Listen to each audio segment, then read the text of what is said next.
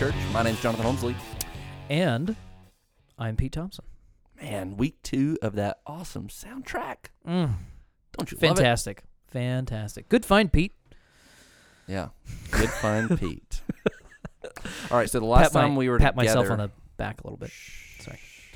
Go ahead. Last time we were together, we got into this subject, and it got pretty... intense. Pretty warm. Yeah, on decision making. This is the current sermon series that we're in. How to make decisions. How does God guide us in that? Yep. And last time we kind of ended by talking about man-centered versus God-centered. And what we've said, where we ended last time was God has spoken and given us his revealed will in his word. 66 books of the Bible. Yep. And we're not adding to that.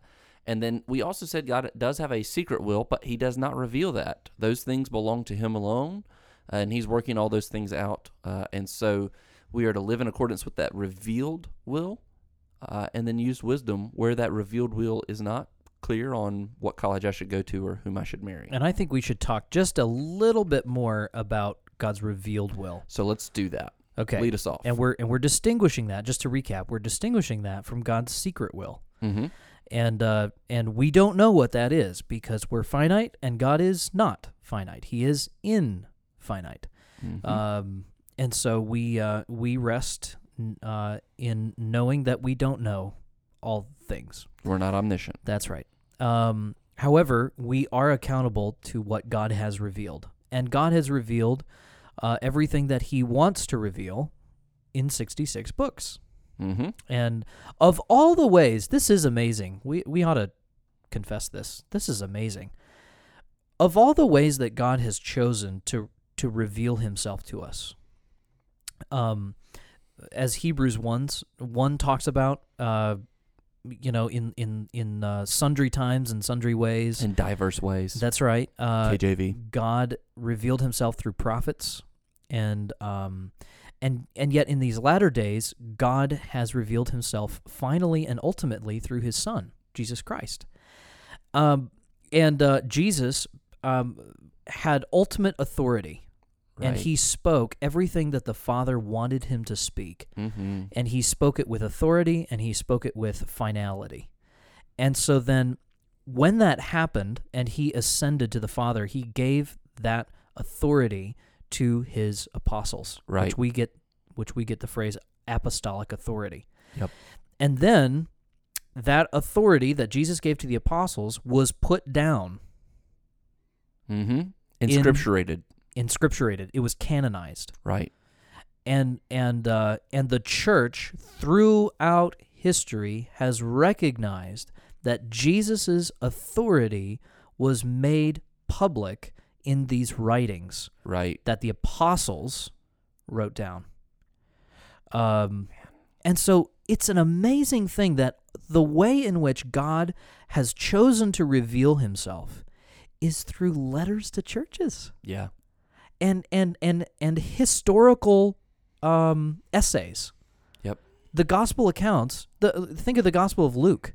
That was a history project that a guy named Theophilus funded.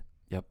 And he gave Luke a lot of money, right, to be able to just write down history, and then God, through the inspiration of the Holy Spirit, wrote through that. And we now have the revealed Word of God, the revealed will of God.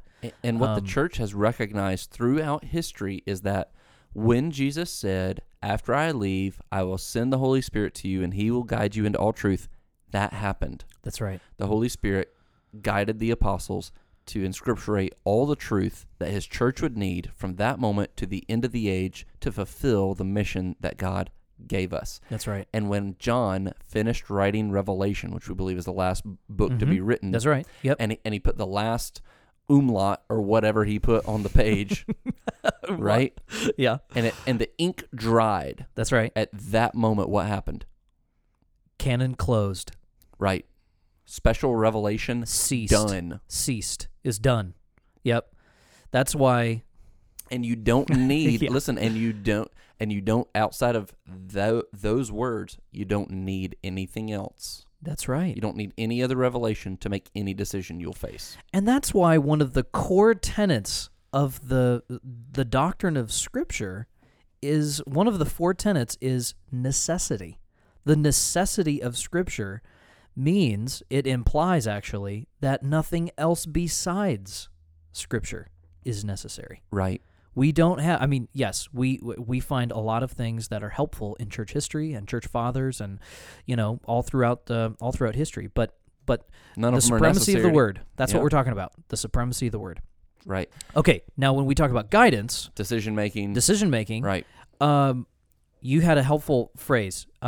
When we say, the Bible, I do have the Bible, but Mm-hmm. talk about that. Yeah, I mean, When you have that, anytime you say, well, sure, the Bible is sufficient yeah, to help me make any decision I need to make, yep, but but whatever what? whatever comes after that but is going to Yep. be something that says, but the Bible really isn't enough. Oh man, yep, The Bible is enough to help me make any decision I face, but I need or I want. Any of that is going beyond the doctrine of the sufficiency of the Scriptures. You don't need anything, and God doesn't provide anything beyond that. that's right. That's exactly He doesn't. And there's no way to verify that He does. right. That's right. That's right. Oh, and You just have taken a springboard off of the sufficiency of Scripture and dove into the pool of subjective guidance. yeah. Right. Subjective guidance, meaning whatever impression you have. Yeah, if I come to you, Pete, and I say, well, God told me, how do you know? Yeah. Very practically, here's what we ought to say to people who come up to you and say, well, God told me. When they say, God told me, here's one of two responses you can have. Okay. I've just gotten into the habit of just saying these one of two things. Number one, where in the Bible is that?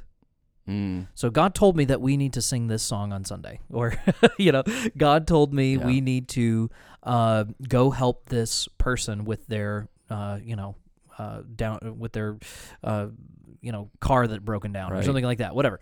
I first ask, where's that? Chapter and verse. Mm-hmm. And that is a great question, because what are they doing? They are saying that what God has revealed is not enough, and He's given them something private. That's right. That you are now bound to. That's right. They are binding your conscience to their private revelation. Okay, so God told me that we need to sing this song. That means that we are bound to what God has told this person. Right. Oof. Okay, now, where does this stop? Where does this stop? If somebody says, God told me that we are to spend $10,000 on sending me to the mission field. Right. And this person is unqualified. I've even had people say, I know that the Bible says divorce is wrong except for this reason, but God has given me a peace. Wow. I've had people say that.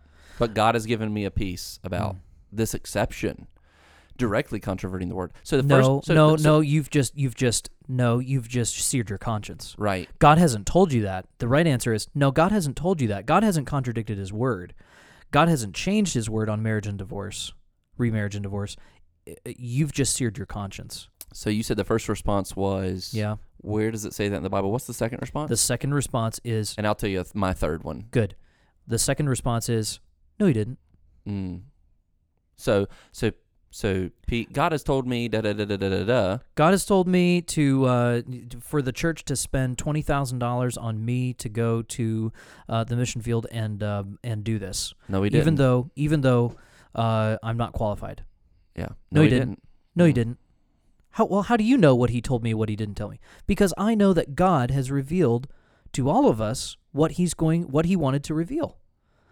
And when you say to me, God has told me, I get to say to you on the basis of the closed canon, on the basis of the fact that God has finished, He's ceased revealing.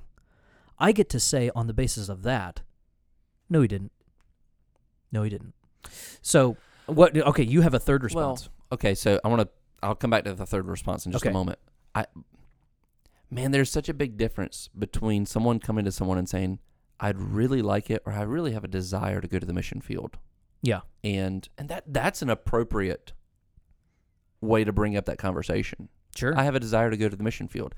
That opens the doorway up for a conversation, but when it's God has told me I am to go to the mission field, that is a dead end. Yep. That's not a door opening for a conversation. That is not a path for a conversation. Oh, it's a great thing that you desire that. It's God has told me, and if you say no, then you are now contradicting God. It's like the guy that asked a girl out, and she said, "Well, let me go pray about it." And she came back to him and said, God told me I can't date you. And so this poor guy, not only has he been rejected by this girl, he's been rejected by the Holy Spirit. Aw. Bless his heart. Poor guy. So we're not saying that you can't come to other believers or to pastors or to anyone and say you have a desire to do something. Everybody, Jonathan's not saying that the person got rejected by the Holy Spirit. I'm not saying that. No. Please don't tweet that. But the third response, and this is the one that I had. I can remember a time in high school when a guy that I was acquaintances with came to me and said, God gave me this vision, and this vision is that I'm going to be a worship leader and you're going to be a speaker, and we're going to do these massive conferences together. And I just looked at him and said, wow, that's crazy because God hasn't given me the same vision.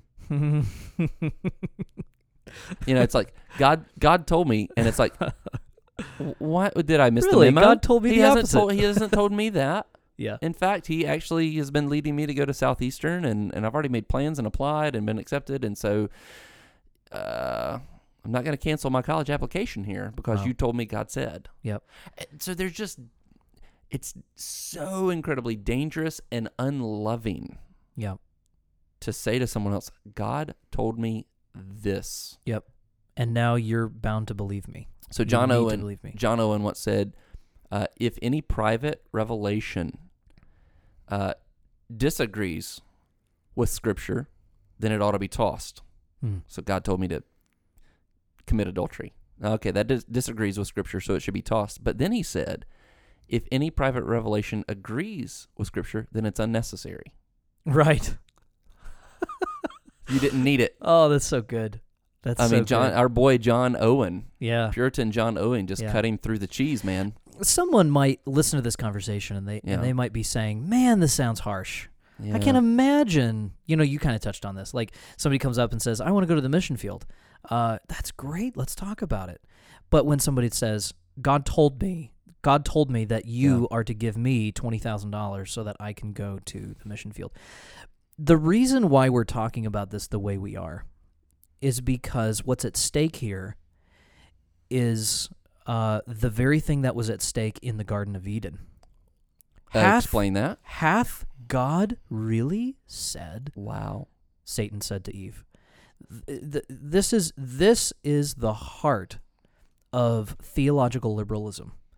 Holly and I, my wife and I, are going through a book called Fundamentalism and the Word of God by J.R. Packer. Cool. Super great book. And he's talking about, he's been making the point that every movement in theological liberalism, so away from Orthodox Christianity, every movement had to start with an attack on the Word of God. Wow. And so therefore, the basic premise is fundamentalism began as a defense of the Word of God, and so we ought to be thankful for fundamentalism. That's his premise. But here's why we're being kind of harsh on this. There's too much at stake. Right. There's too much at stake. Right. When you say, God, hath God really said, we are giving into the same lie that Satan gave to Eve. And the fall of humanity came out of that one lie. But here's the thing about that narrative in Genesis. What Satan had to do in order, he had two lies. The second lie was that on the day that we will eat of it, that Eve would eat of it, she would surely die, and that she would become a god. That was the second lie. But in order for her to believe the second lie, he had to get Eve to doubt what God actually said, to discredit God's word. So that's why every movement on liberalism has to start with disclaiming what God has actually said, so that they can rewrite it and get us to believe something that God hasn't said. So they got to discredit what God has said in order to get us to believe what God has not said. And so, in a very subtle way, Jonathan, I think that this whole discussion on guidance has crept into the church, and it's got danger written all over it. The implications of it are too important. We'll lose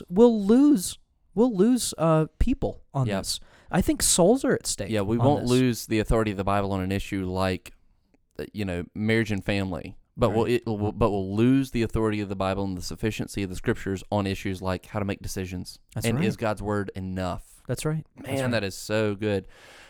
So in my research, one of my favorite quotes, it'll probably come up in one of the sermons, but Kevin DeYoung says this: if there really is a perfect will of God, we are meant to discover. So searching and trying to get God to speak to me, looking for signs. If there really is that, and if that, if the discovery of that will lead to tremendous freedom and fulfillment, why does it seem that everyone looking for God's will is in such bondage and confusion? Christ died to give us freedom from the law, so why turn the will of God into another law leading to slavery? And to make matters worse, this law is personalized, invisible, and indecipherable, whereas the Mosaic law, the revealed will of God, which was hard enough already, was at least objective, public, and understandable. And his point is this: you start drifting off into subjectivity, listening for an inner voice, impressions, trying to find impressions, looking for signs. What you are doing is you are asking for bondage and confusion, and then what you're also doing is anytime you say, God told me to someone else about a private revelation, what you're doing is enslaving them. That's right. They are now bound to serve what you said. That's right. That's not how God operates. No, it's not. It's not. Mark Dever says this: we need to scrape the decay of subjective guidance off of the teeth of the authority of Scripture. That's really good. Right. We need to scrape the plaque of subjective guidance off of the teeth of the authority of Scripture. You blunt the blade of Scripture. Wow. When you say, God told me. Yeah, you rot the teeth of Scripture when you say, God told me. Yeah, and think about it. The Word of God is sharp and powerful, and it pierces. It pierces hearts. Your word can't do that. Our word can't do that. Our impressions, our subjective guidance, we can't pierce the heart. Only God's word can do that. Impressions are impressions. That's all they are. And they can be fine. Yeah. There's nothing particularly sinful. What's sinful is calling impressions, objectifying them. Calling impressions the word of God. Yeah. Elevating it to the authority of the word of God. Yeah. Yeah. Well, let's end on that note, and I'm sure at some point in the life of this podcast, we'll circle back around to some of this discussion because it's such an important topic. That's good. But we would encourage you to do a couple things. Number one, if you like the podcast, give us a decent review. Secondly, if you're interested in learning more about decision-making in the will of God, go to lakewileyBaptistChurch.com/messages, and you can hear our sermons as we upload them. And then find us on Facebook or something like that. Jonathan Holmesley, Pete Thompson, and we'd love to interact. So God bless, and thank you for listening to this episode of The Church. See ya.